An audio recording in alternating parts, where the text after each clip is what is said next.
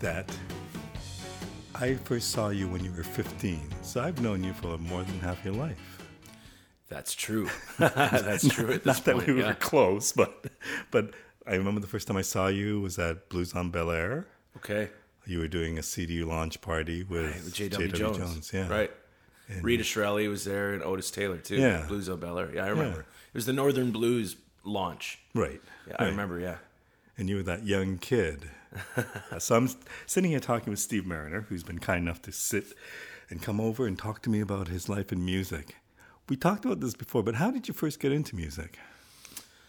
I've always been a fan of music. The first memory I have of being drawn to music in a serious way was after watching the movie Back to the Future when I was a kid. And the scene where Michael J. Fox's character grabs a guitar and plays Johnny Be Good at a high school dance, that to me was like, wow, I really want to know what that's all about. So I got into Chuck Berry I don't remember what age this would be, but I know that I had my parents dub me a cassette of Johnny Be Good, every song, both sides of the tape. It was just Johnny Be Good to eternity, and I'd run around the house. Just, yeah. It got into me, and then they got me like a best of Chuck Berry, and I learned all the other I learned about all the other Chuck Berry stuff. I didn't start playing music till I was 10, and the Blues Brothers movie happened to be on TV, and my dad and I were watching TV, and then he said, "Hey, you'd probably like this," and so we watched the movie, and at the end, I was like, "Hey, I want to play a harmonica." And so it was not so far from Christmas. So for Christmas, they got me a harmonica, and they got me some lessons with a fella named Larry the Bird Mutham, who taught at the Ottawa Folklore Center. And so for the next year or so, I went every week and took lessons. And at that age, I had just turned 11. So I had nothing but time, All I had to do was go to school and play hockey. And in between, I was playing harmonica all the time. So it came to me pretty quickly. After about a year, Larry invited me to sit in with his band at Irene's in Ottawa. I was 12. And my parents brought me down there it was a Saturday night, and he got me up for like 3 songs. And I was pretty much hooked after that. So that was the first time you played in front of people? Yeah. Wow. That might be not true. I believe the Folklore Center had like a sort of a recital for some of their students to perform for family and friends, But yeah, essentially that was my first time performing in what now is pretty much my home, like playing in bars or clubs or whatever. So yeah, it's been a long road since then. But you got there very quickly. I mean, the fact that I saw you when you were 15 and was very quickly that you had established a name and, with your playing, and at the age of 15 or 16 or whatever, I mean, people were talking about how well you played the harmonica and everything. So you must have just woodshedded like crazy. I did. I mean, the truth is I played all the time, I just, at that age, your mind is so hungry for input, and you have the time to do it, right? Now, so little responsibility as a young teenager, just going to school and I wasn't really a bad kid, like I didn't misbehave till much later. So I had a lot of time, and my folks were really supportive, and my brother was really supportive. He was always into music. He had a guitar at the house, and so he would introduce me he was more of a rock and roller, though. He used to love the Allman Brothers, and he would try to get me to get into the Allman Brothers, and I wasn't ready yet. I was still in like Chicagoland, Right. learning about the Chicago blues and stuff and Delta. But the fact of the matter is I just played and played and played and played, and I got to know the instrument pretty quickly because I spent so much time with it. And I learned pretty early that I have pretty sensitive ears. I can hear things, I don't know that I have perfect pitch, but I have pretty good pitch. So it's nothing you can really practice. It's just a gift that You either I'm have or you grateful don't. for, that I can listen to something and hear what's going on and make sense of it. So, just a lot of woodshedding, like you say. I just spent as much time as I could playing, listening, learning. And so if you're 15 and already being in a band and starting to do gigs and tour, it would be easy to assume that what you wanted to do was become a musician, but am I correct to say that? Like, was your dream to be a musician? Was there something, were there any other pursuits that you wanted to follow? Yeah, it's always pretty much been music, you know. I went to university for 2 years, mostly to appease my parents, you know. But, you know, I liked university, and I would have finished my degree and everything, but I had a really good opportunity to go on tour with Harry Manx that I judged that might not come around again, so I decided to take it, you know. But, you know, no, it's mostly been music, you know. Right. My passion since being a young teen has always been music and whatever came with it, you know. So the kid that I saw at age 15 that was in a band playing the blues and I guess just getting to understand the music business or the business of the blues, what was the image that you had of what the music industry is to what it actually is? And I know it's changed drastically in the last 10 years, but... I think having been on the road for a lot of the time since then and seeing what the lives are like of those artists who I idolized, you know, those who are really influential but not commercially super successful, like the Duke Robillards of the world, you know, for example. Like, Duke's a fantastic guitar player and has influenced a generation of players. For sure. But it's not like he's a superstar. And Right. with that said, with all due respect, it's just the reality of the business. And a lot of the people who I would see come to the Rainbow, who at one time I was really, and I continue to be impressed by, but you just see the realities of what their lives are like after you've lived like Right. them and played a lot of the same venues and been part of that lifestyle. And it takes some of the mystery and awe away from it, Right. which isn't altogether a bad thing. But you realize, I mean, I think when I was younger, I thought I'll practice and I'll play and I'll do all this thing, and then I'll hit this plateau and I'll just be smooth sailing from there. And that's not the reality. That's not how it is. I don't think at really at any level of the business. But one could argue that you reach a point where you establish a name and you have a body of work behind you, and you've worked with a number of people, that more opportunities are given to you. And I presume you're kind of at that level where you're playing with a lot of different people, and I'm sure it's not because you're standing outside their gig saying, can I play with you? I'm sure people are calling you up saying, hey, I'm going on tour and need somebody who can do this for me. Right. Well, I'll respond by saying sometimes people tell me that I'm very lucky for these opportunities, to which I respond, luck has nothing to do with it, which is also not altogether true. A lot of times it's right place, right time. The difference is being prepared for opportunity. You know, it's true. I've got a lot of great calls and I've gotten to go on a lot of great tours, but it's because when someone calls, I'm ready to do the job, or I'm ready to put in the work, or I've spent time developing the skills that prepare me for these opportunities. So, to digress a bit, another thing that I've learned since being that young kid is how to play several different instruments, and realizing that having a wider skill set will lead to more job security and more opportunities. You know, I mean, a lot of the touring I've done has not really been because I'm a harmonica player. You know, it's because I can play the bass, the guitar, keys, whatever, and be a utility guy. Does that come natural to you?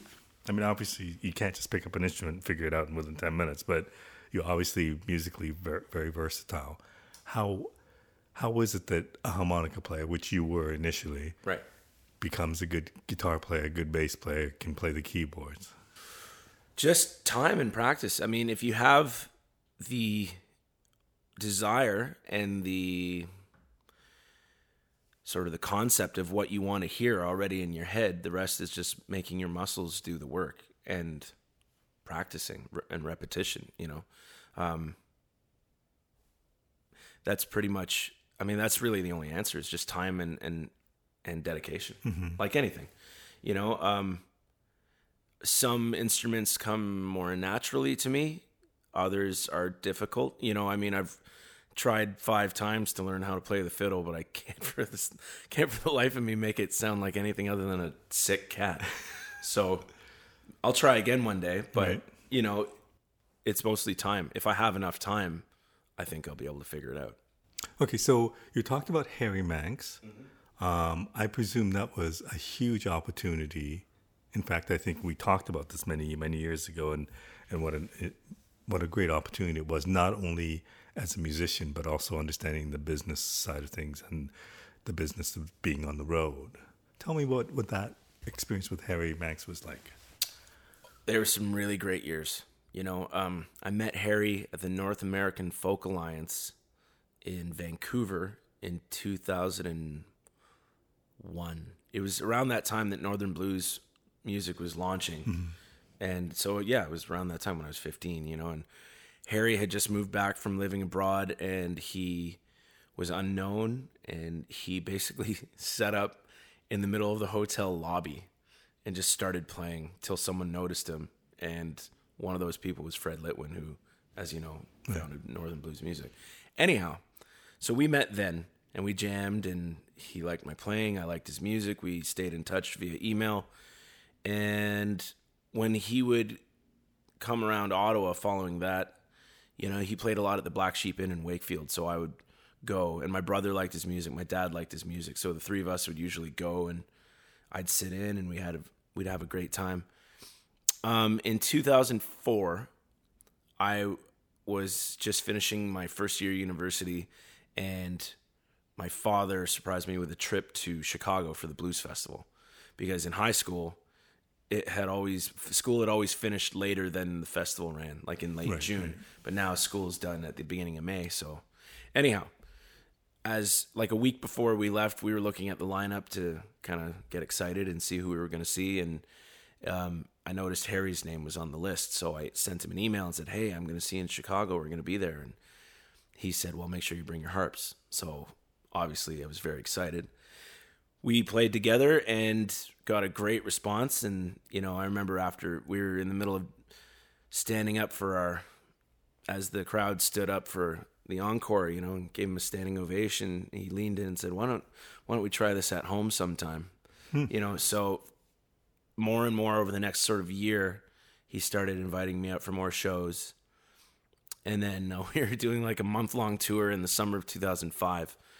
And I was about 1 week away from going back to my 3rd year of university, and he basically just asked me if I wanted to drop out and come on the road with him. You know, he had a tour lined up in the States for the rest of the fall, and then a big tour in Australia, and I just was super excited. So yeah, I left the studies and put some harmonica parts in his record he was in the middle of making, and then I hit the road with him. And for a lot of the time, it was just he and I for about a year. It was just him and I traveling around, and I was young. I was 20 for the first part of it. You know, for the first tour we did in the States, I was too young to get in the bar. I mean, we weren't playing bars so much there. He does more at concert venues. Right. But I remember being in California one night in some town, and the promoter and his wife took Harry out and asked me to come, and they wouldn't let me in the bar because they ID'd me. Anyhow, but I could go on and on about stories, but simply, Harry is one of the most generous people I've met, of himself and of material things. You know, he's just been a great friend, a great mentor. I'm not sure I've seen anybody as dedicated to succeeding as Harry Manx. Yeah. He's figured out a style that is true to himself and represents a lot of his life's experiences, but has managed to present it to audiences in a way that makes them feel so many things. But he, like, without fail, every concert we gave, emotional responses from the audience. People get really emotionally invested in his music. And that's exciting to be part of, you know. And I love the music too, so it was really fun. I'm sure you learned a lot of things, but what would be the one great thing you took away from that whole experience? How to chill, you know, how to just let go of things. I was and continue to be a high energy person, you know, but I would always be preoccupied, looking forward, looking down the road. What about this? What about that? You know, looking, contemplating, thinking all the time, or stressing over things that were beyond my control, you know, as lots of young people do. But it was a day where we played in Boston and we're driving to New York City for the next gig, and there had been an ice storm, and then the temperature rose significantly the next day. So as we were driving down the highway, ice was flying off cars left and right, and Harry was in a car by himself, and Glenn McIntosh, the sound technician, and myself were traveling in the van with all the gear. Well, first we get a call from Harry that ice had flown off a car and smashed up his windshield, and we had to spin around and go get him. So off we go, pick up Harry, leaves his car at a shop. We get back on the highway. Half an hour later, we're driving behind a transport truck, and a big sheet of ice flew off the roof and is up in the air. And it was a bit scary for a second. I can imagine.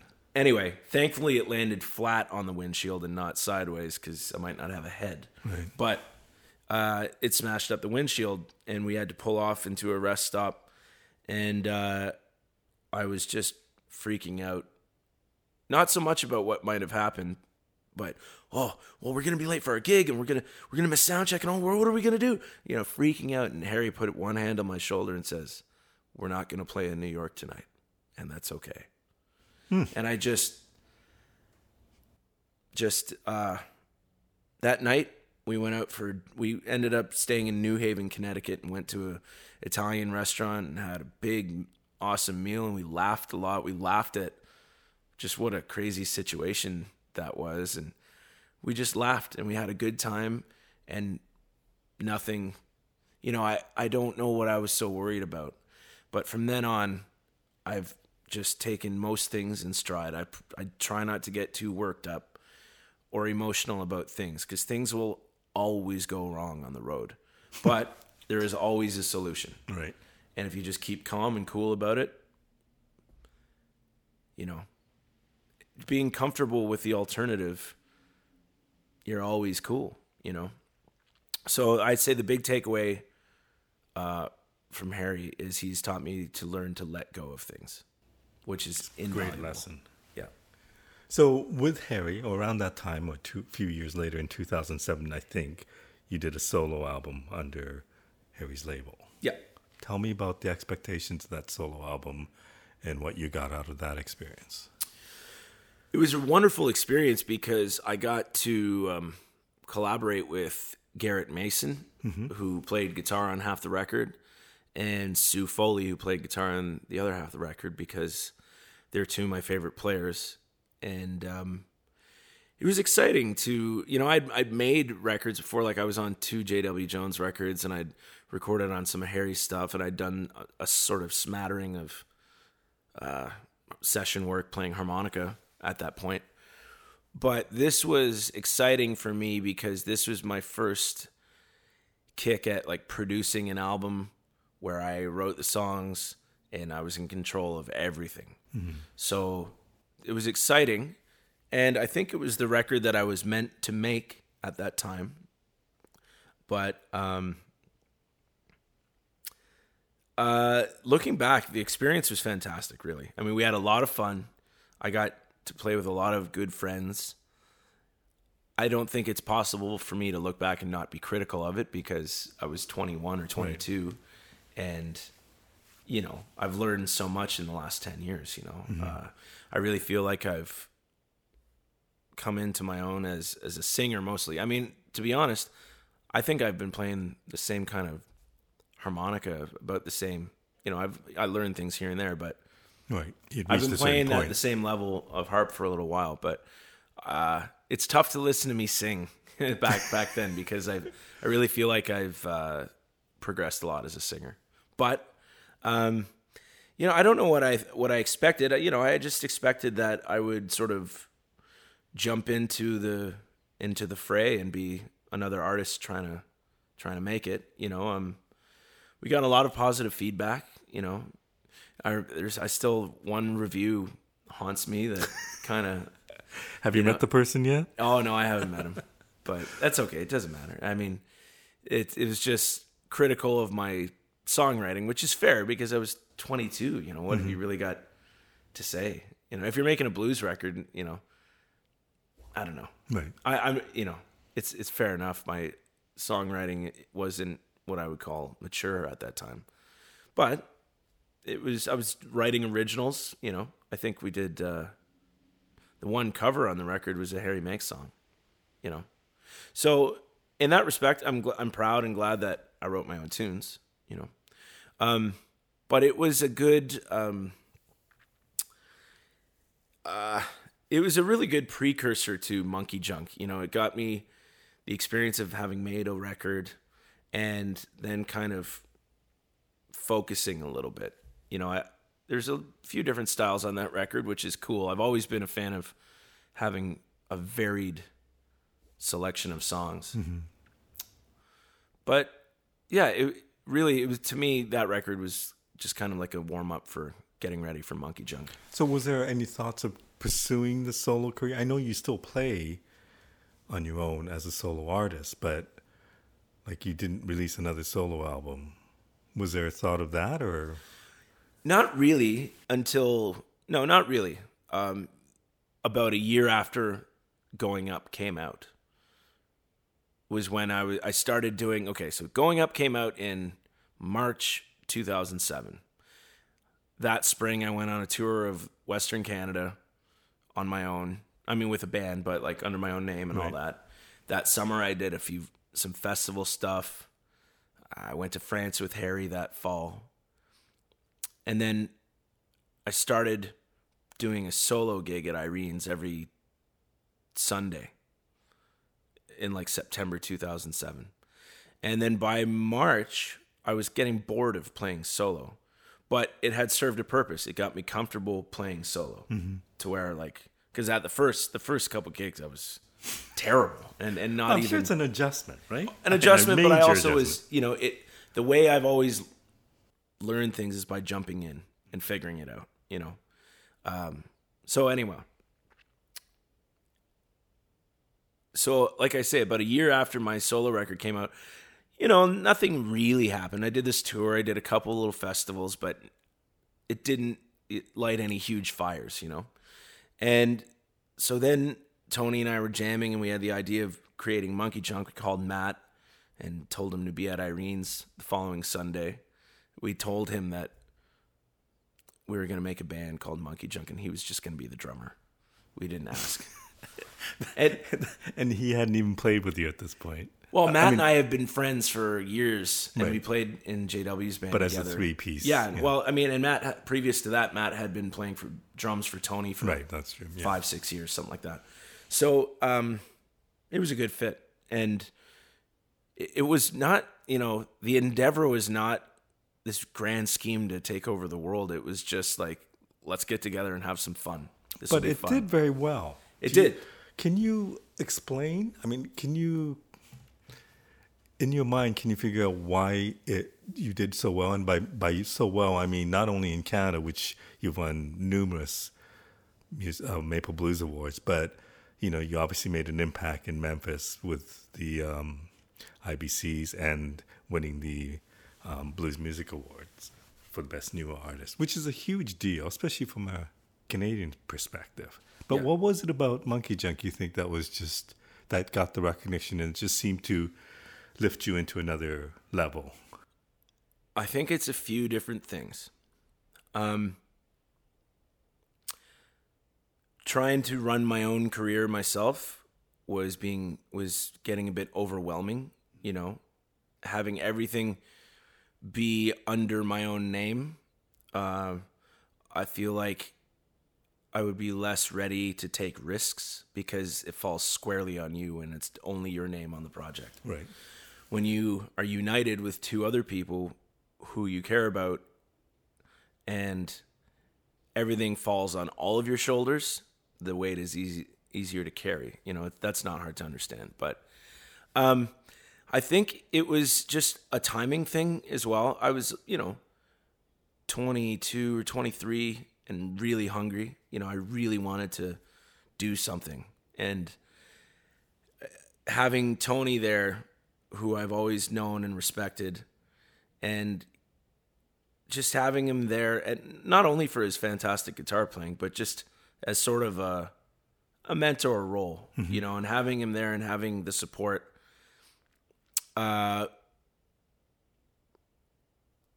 Yeah, it was really, really comforting, you know, and I felt like, okay, I'd want to make things happen, not just for me, but for the other guys too, right. You know? So, and yeah, I think too, like Tony had a kid that at the time that Monkey Junk got started, he was still pretty young, you know? So Tony had been spending a few years sort of closer to home, being with his son and playing gigs and going out and touring, right. But not as heavy as when he had been a bit younger, you know? So I think he was ready for something to come along and be part of something that was exciting, you know? But musically, what do you think was unique about it? Because, I mean, it's easy for three guys to get together and say, let's do something really great. Right. But more often than not, it's no different than anything else they've done. And I just get the feeling that Monkey Junk took all of your musical careers to a different level. It did. I think what makes Monkey Junk a unique entity is, well, firstly, the format. You know, not having a bass player and making use of a baritone guitar, which is a voice that surprisingly has not really made itself right. very known in the blues community, which is odd to me because it's such a nasty sounding, cool sound, you know? And so anyway, I think it was just to begin with, here's this trio doing something different, right? You know, but also just the passion and desire, you know, like wanting to make something happen. Like I say, it didn't start that way. It started out as just all of us finding some common ground on Sunday nights and jamming and being loose and fun about it. So I think that in itself was an attractive quality. The fact that we were just a couple guys playing some tunes, having fun, and taking a lot of musical liberties, you know, like just jamming, making stuff up. And so, you know, to the best of my knowledge, like, I mean, there's also something that I'm just not aware of, right? You know, as an artist, when you're so close to what you're doing, you don't really get how it's perceived by other people. So I don't really know, you know, because like you said, it took on a thing and eclipsed each of our solo careers, right? So, and this is the vehicle that allows you to play at the Blues Bender in Las Vegas, right. And it takes you to Europe and takes you across Canada on a yearly basis, if not twice a year or whatever, right? Yeah. So, and you know, the funny thing is, if you know, like if Monkey Junk plays the Rainbow, it's sold out and there's a lineup out to the street. If I play the Rainbow on my own, there's people there, but you know what I mean? Yeah. It's so not. How does that make you feel? I always wondered about that. It's a little frustrating, you know. I mean, but it's what it is, you know. Yeah. It's fair enough because back to your question about making another solo record after the first one, the momentum of Monkey Junk completely commandeered everything. Right. It required the attention, and I'm glad that I spent that energy on that project because we've done great things, you know, and it became obvious to all of us at one point, because Tony has always had the Tony D band, Right. but he does a handful of gigs each year because we're usually busy with Monkey Junk, But we all kind of saw it was obvious that this project right now is what requires all of our attention. And I think because all of us dedicated ourselves to it, it grew. And, it's like any band, everyone's got different opinions. Not everything has been super smooth, but, I'm sure. But we're all, I think, fundamentally on the same page. I have to ask. Yeah. I mean, you've had steady work and you've had decent level of success ever since I first met you. Mm-hmm. Has it ever been a difficult time? Did you ever go through a time when music was hard, or when you questioned the business, or like, was there ever a point where you, yeah, okay, yesterday. No, I understand you would question the business, but was there ever a time when it was just hard, when there was no success, or there was no gigs or whatever? Not really, because I remain dedicated to making things happen. Right. But there was a time when music and I had a bit of a fight, and when I was in university, and I kind of realized that I had spent a lot of my teenage years where my friends my own age were messing around and, like just being kids. Right. I was playing gigs with 50-year-olds, which is great because I got to make money and experience. But at some point, I felt as though I had sacrificed too much, really? and that the juice wasn't worth the squeeze anymore. What did you go to school for? Kinesiology. Oh, okay. I mean, I've always been, well, until recently, pretty athletic. You still play hockey? I do, not as much as I'd like, but, Okay.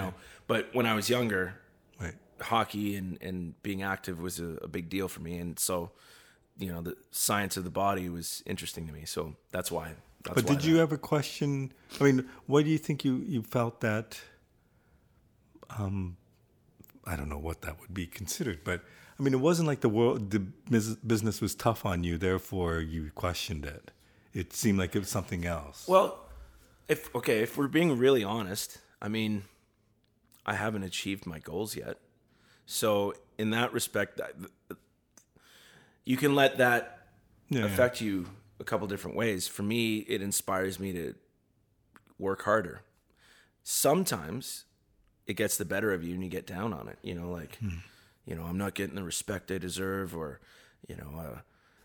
I wish this were easier, or, I wish everybody liked what I did, or, you take all these things and turn inward. Oh, yeah. But, I think that's natural. But, there was a little episode when I was in university where I was like finding that I wasn't being very present in that experience.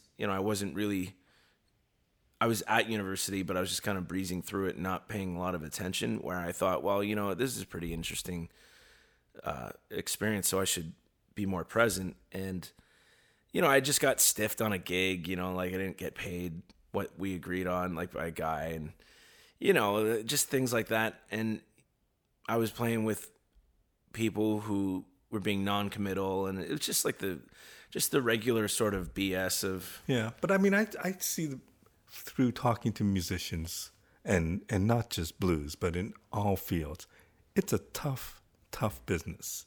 It's a tough thing to make a living at, and no matter what field what Sure. genre you're in. Sure. And it can beat you up, and it could spit you out, and it's not a very friendly business. And even if you have great times, there are always often times when people go through, pretty horrible dry spells or whatever. It just doesn't seem like you've gone through that. And I guess that speaks to the work ethic, and then also the fact that you also play as a sideman with tons of people. Yeah. Well, my response to that, Mako, is that there's likely a reason that some people work dries up. Right.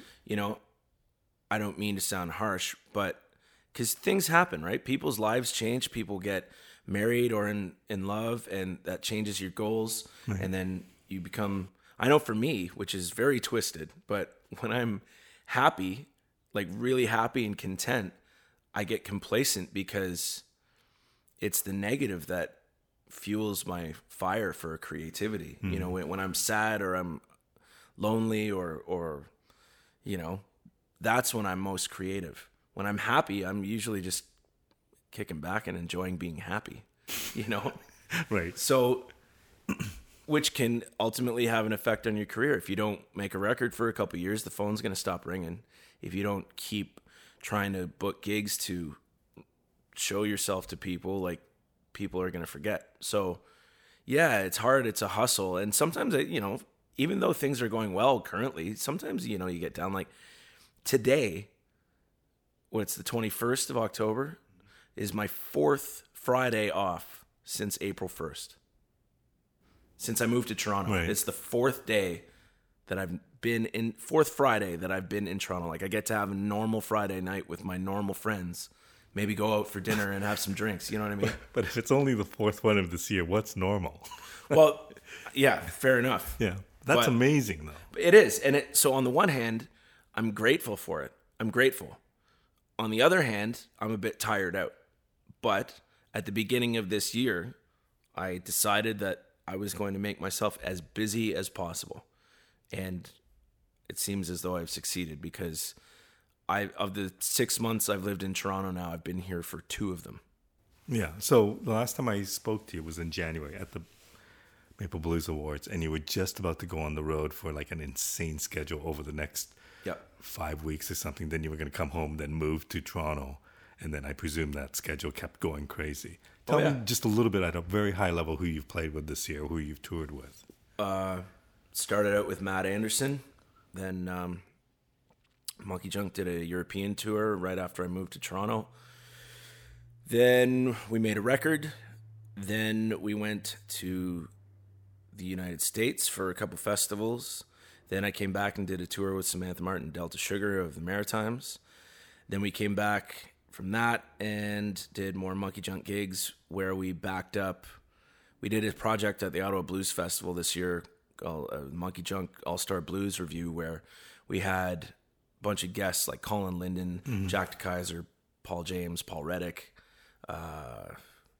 Sue Foley, others that I'm forgetting right now. But we had a lot of great Canadian artists join us, Kenny Blues Boss Wayne too.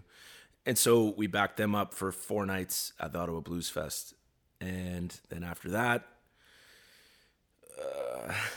I did some festivals with Colin James because I recorded on his new record that just came out. Right. Then we just did a tour of Alberta with Monkey Junk.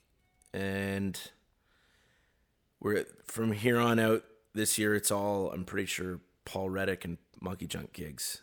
Like, is it hard to, silly question, but is it hard to coordinate what opportunities there are? And when somebody calls you and says, hey, can you go on the road with me for 3 weeks or 6 weeks or whatever? Yeah. And then you have, at the very last week, starting engagement with Monkey Junk or whatever. How does that, like, how do you coordinate all this? It is tricky because it means saying no to things that you wish you didn't have to. Like, Right. for example, Colin James is doing a tour with Beth Hart in the UK in November, and I can't go because we have like 7 Monkey Junk shows. So I can't cancel on Matt and Tony. I'd be robbing them, you know. But so that's, I mean, and it's frustrating. While I don't resent the guys in my band, I wish I could do that gig and have those experiences. Mm-hmm. That said, I'm getting to go on tour with him in February and March next year. So that'll be fun, you know. All the big venues like Massey Hall, NAC. And how do you view, I mean, you have your own band that's very successful. You also do a bunch of stuff with people like Matt Anderson, Colin James, and Paul Reddick, and whoever. How do you view your role as a sideman, and what does that give you versus being a member of a group like Monkey Junk? I think every sideman gig is a great learning experience. You know, I've always, I don't see, the funny thing is for me, the gigs that I've gotten to do as a sideman are always gigs that are with people that I really have a lot of respect for. You know, like before Monkey Junk, it was Harry Manx first. That was my first big sideman gig. Then Sue Foley. Then Monkey Junk happened. But then, you know, been a sideman for Matt Anderson, for Colin James, Paul Reddick. So these are all people, like, I'm not just a side guy for hire. No. Though if a friend of mine wanted me to, I've done that. I played bass for Sugar Brown when I first moved here, just cause. Mm-hmm. But I'm in a position where I don't need the sideman gigs. So I can say no if I don't want to do it, Right. Which is a really comfy position because I love being a sideman for people who I love. Tell me about the approach. I mean, what happens when Matt Anderson or Colin James says, can you play harp or whatever for me? Right. What's your approach to being in that band? Are you it is basically all about supporting the primary artist and there's no ego involved? Oh, yeah, no. I mean, you can't be a sideman and have an ego. It doesn't work. It doesn't. I mean, if you're hired to do a job, you have to do that job. But I like to try and cultivate a relationship with the people I play with that I feel comfortable. If I have input that I think would be valuable, I feel comfortable presenting it. If it gets rejected, that's fine. But I presume that most people who hire you because they think of you very highly. Like they know that you bring something to the table. I would like to assume the same, but I treat every sideman job as a supporting role because that's what it is. Just as I expect when I hire people to support me. That's the deal. Right. When you're a side person, you are there to support the artist and cast them in the best light possible. And I take that very seriously, so that means learning people's tunes when they send them to me and trying my best to emulate the vibe of the recording of the song, and understand the song as best as possible. Is there ever a downside to being a sideman? That might affect your non-sideman. Sure. Well, sometimes like when you disagree with something, or when, it's something as simple as like, let's play this song. Oh, that's a bad call. Let's not do that one right now. Yeah. Some people don't have much concept of how to sort of sequence their shows. They'll do like 3 ballads in a row. Right. But it's like, no, you got it. But not the caliber of people you're playing with. No, all due respect to everyone. No, let's name them. No. But that's not about them. That's about me. Right. I have, admittedly, a way I like to do things. Mm-hmm. So, being a sideman is also a good exercise in letting go and being like, you know what, I'm just here. I'm going to play. And that's it. Mm-hmm. It's not my problem. Anything else beyond doing my job is not my problem, which is nice. Which must be very nice. I mean, it compared nice. To being on the road with Monkey Junk or your solo career, I presume that the weight on your shoulder is much greater. And sure, like everything's our problem. When Monkey Junk's out on the road, everything falls on us. And yeah, we share it, but still, it's our responsibility to book the flights, and we're self-managed and for the most part self-booked, so is that by choice or is that just the realities of the business? The management is not necessarily by choice, but it's difficult to find a manager who believes that they can make you successful and in turn themselves successful. It seems to be that way. An agent, we work with several agents. Okay, just to clarify, the agents are the ones getting you gigs. Correct. Booking agents, ideally, their only responsibility is to arrange for gigs and negotiate fees. Okay, so is it like, okay, we have next August available. Can you get us gigs in Europe or in the States or whatever? That's ideally. They go out and okay, so ideally, what would a manager give you? Like if you had a manager, what would be the advantage of getting a manager for a band like this? What would you want them to do? For a lot of a big advantage would be just administrative duties that we wouldn't have to do. Booking flights, logistics, planning, all these things where it just wouldn't have to do it. Right. Someone else would be on top of it and they would be in charge of making it make sense. Instead of, and they would liaise with the publicist, the agent. So it would just be like, hey, you have an interview next week at 2 p.m. There you go. And you don't have to have arranged it or keep track of the email. Here's the phone number. Call this person at 2, or they're calling you at 2. Or, a manager would actively seek out opportunities to place your music in film and TV, commercials, etc. Ideally they would have connections to make that happen. A manager's job is to keep everything floating, as well as find new revenue streams all the time. Right. And have someone dedicated to doing that all the time. Every day.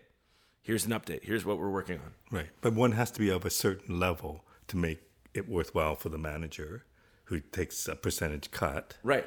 And I hear about this all the time from various musicians about if I only had a manager. Right.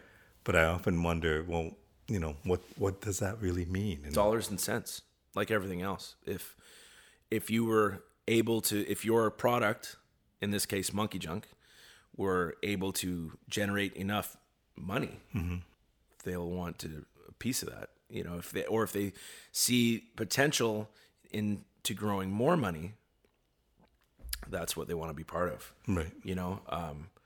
The reality is a lot of booking agencies and management firms don't see the value in blues. Right. They see a low ceiling, and they're not altogether wrong. Of the festivals that exist of all genres, blues festivals are smallish. There's a lot of smallish blues festivals that this is said with all due respect. It's just an observation. Right. A lot of blues festivals are 1,000-ish people or less. Right. And in a park in a little town, and they're great. And for bands like ours and other bands like we know, that is kind of the lifeblood, really. Right. All summer long, playing these festivals is how we make a lot of our income for the year. So I'm grateful they exist, but we're not playing Lollapalooza, Bonnaroo, Coachella. That's not what we do. But that's where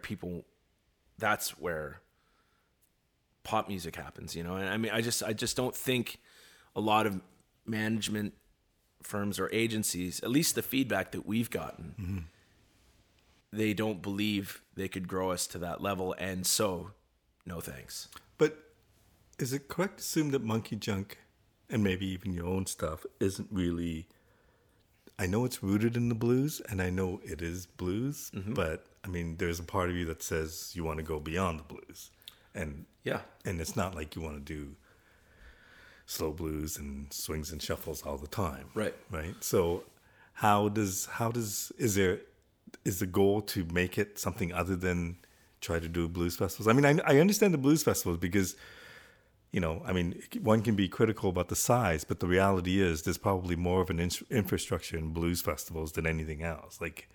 There are a lot of them. Yeah. There are a lot of them. And like if you were doing jazz, it would be tougher. Oh, for sure. Yeah. Absolutely. It's just that what I just said was that not necessarily how I feel, but the feedback I've gotten from industry people is that they don't feel that it's a worthy venture for them to invest their time in a blues band. Right. That's the main message that I've gotten back from after courting agencies and management. Okay, so when you play with somebody like Matt Anderson, who really isn't blues, who can fall into that category, but is kind of outside of that. For sure. Colin James, I would presume, is mainly blues, but he also kind of falls outside of that category. Mm-hmm. What do you learn from that? Do you think, okay, how do I get my band to get into that category, whatever? Well, I don't necessarily think, I can't really compare Matt Anderson and Monkey Junk, because Matt mostly plays acoustic guitar and sings songs that he wrote. And the point of a Matt Anderson show is about the words and the singing, While that is somewhat a point of our show with Monkey Junk, there's a lot about the instrumentation too, right? It's a lot about the fact that Tony's a wicked lead guitar player, and then I play harmonica the way I do. And so it's it's a different entity, you know. Of course, there's things I can learn. Matt Anderson, for example, is fantastic with a crowd. He's charming and funny and genuine. He's a really heartfelt guy who's genuinely grateful to have the career that he does. Yeah. Colin James, super slick. He's been in front of people, a lot of people, for a long time. And his body of work, like this record that he just put out, is his 18th album, you know, in 27 years or something like that, you know. So, and Colin's body of work is so vast. Like he's done everything from the big band jump thing to, you know, straight rock, you know, radio rock to blues to acoustic, all kinds of stuff, you know. So, I've learned things from these guys. I'm not sure I know exactly what yet, but I'm always paying a lot of attention.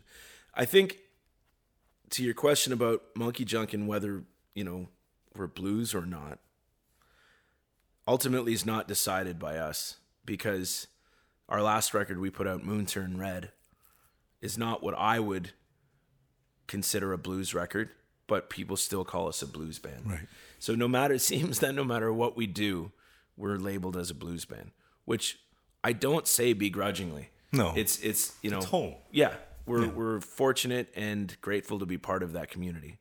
Were you concerned when you released it that it was not necessarily your basic blues, that it would be taken? I was not concerned. It was a discussion we had, you know. It was a consideration. While, you know, there was a bit of like, well, we'll see what happens, you know, like see what people, because you never know. When you put out a record, you have no idea what kind of impact it's going to have. But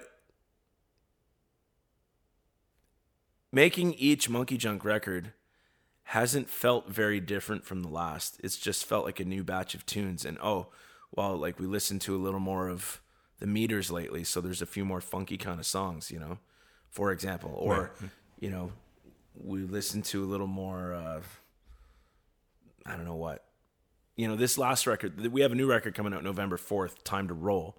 And I would say it's decidedly more bluesy than the previous. Mm-hmm.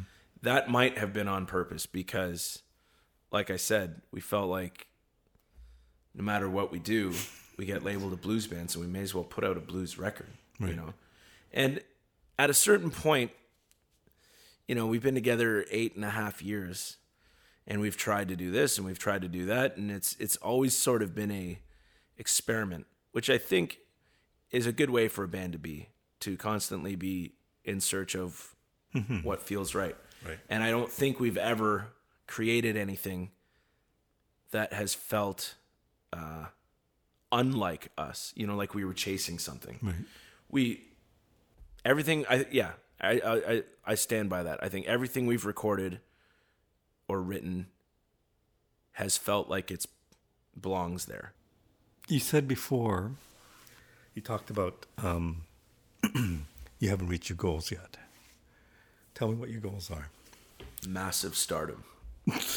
I'm joking, but not really. You know, I mean, I didn't start when I got serious about having a music career. It wasn't so that I could play tiny little spots for the rest of my life. Right. You know, although I do have to think that, you know, when I interview some lifelong musicians and they've been able to do it for 30, 40 years, maybe not at a glamorous level, but the fact that they've been able to play and make a living playing music all their lives, that in itself, I think, is pretty amazing.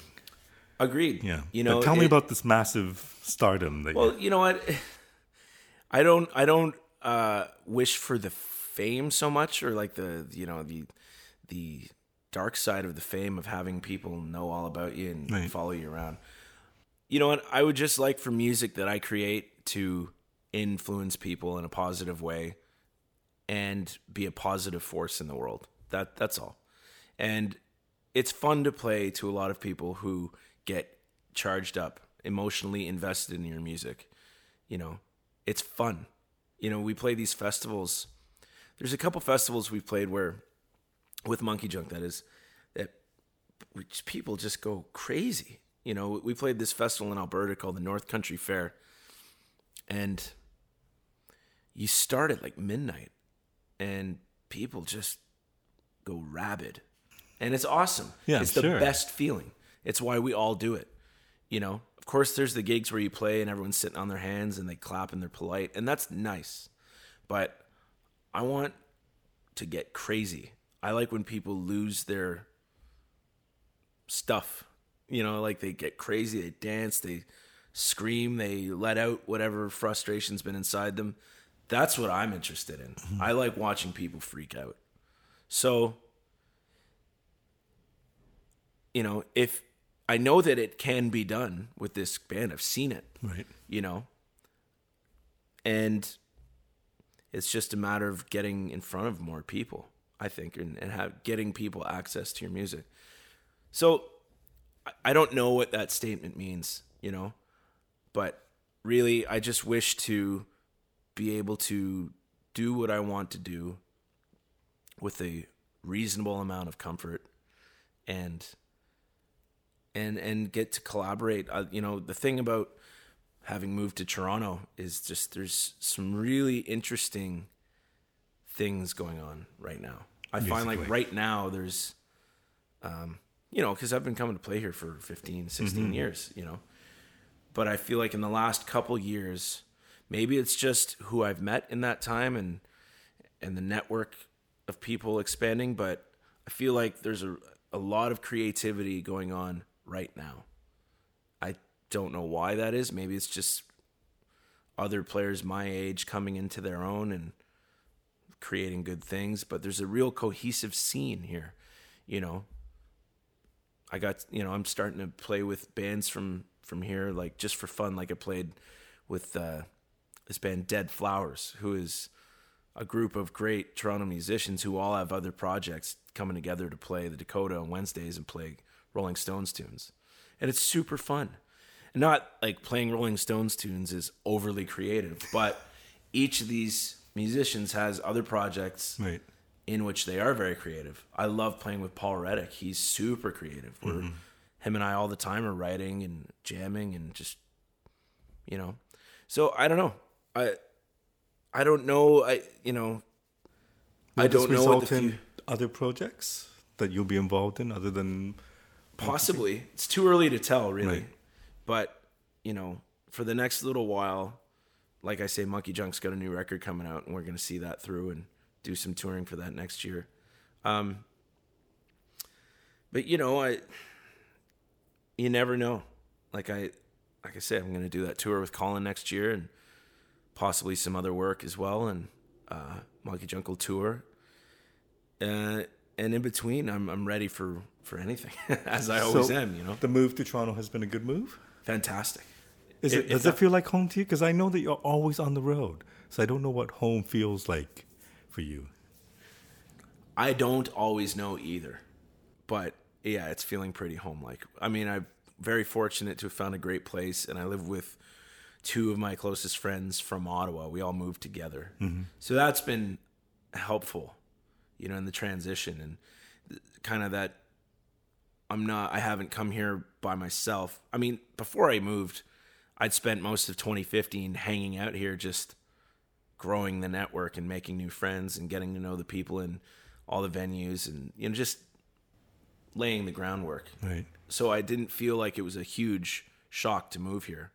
But certainly having my roommates, Kelly and Curtis, who are also musicians pursuing their own careers, like we've come here and started branching out together, which is always easier, you know. Well, thank you so much for doing this. I always find it fascinating talking to you and your perspective of things. Thanks, Mako. It's a pleasure. We can keep going for another 2 hours, I'm sure. Well, perhaps we will do this again sometime. I hope so. Thank you very much. Thank you.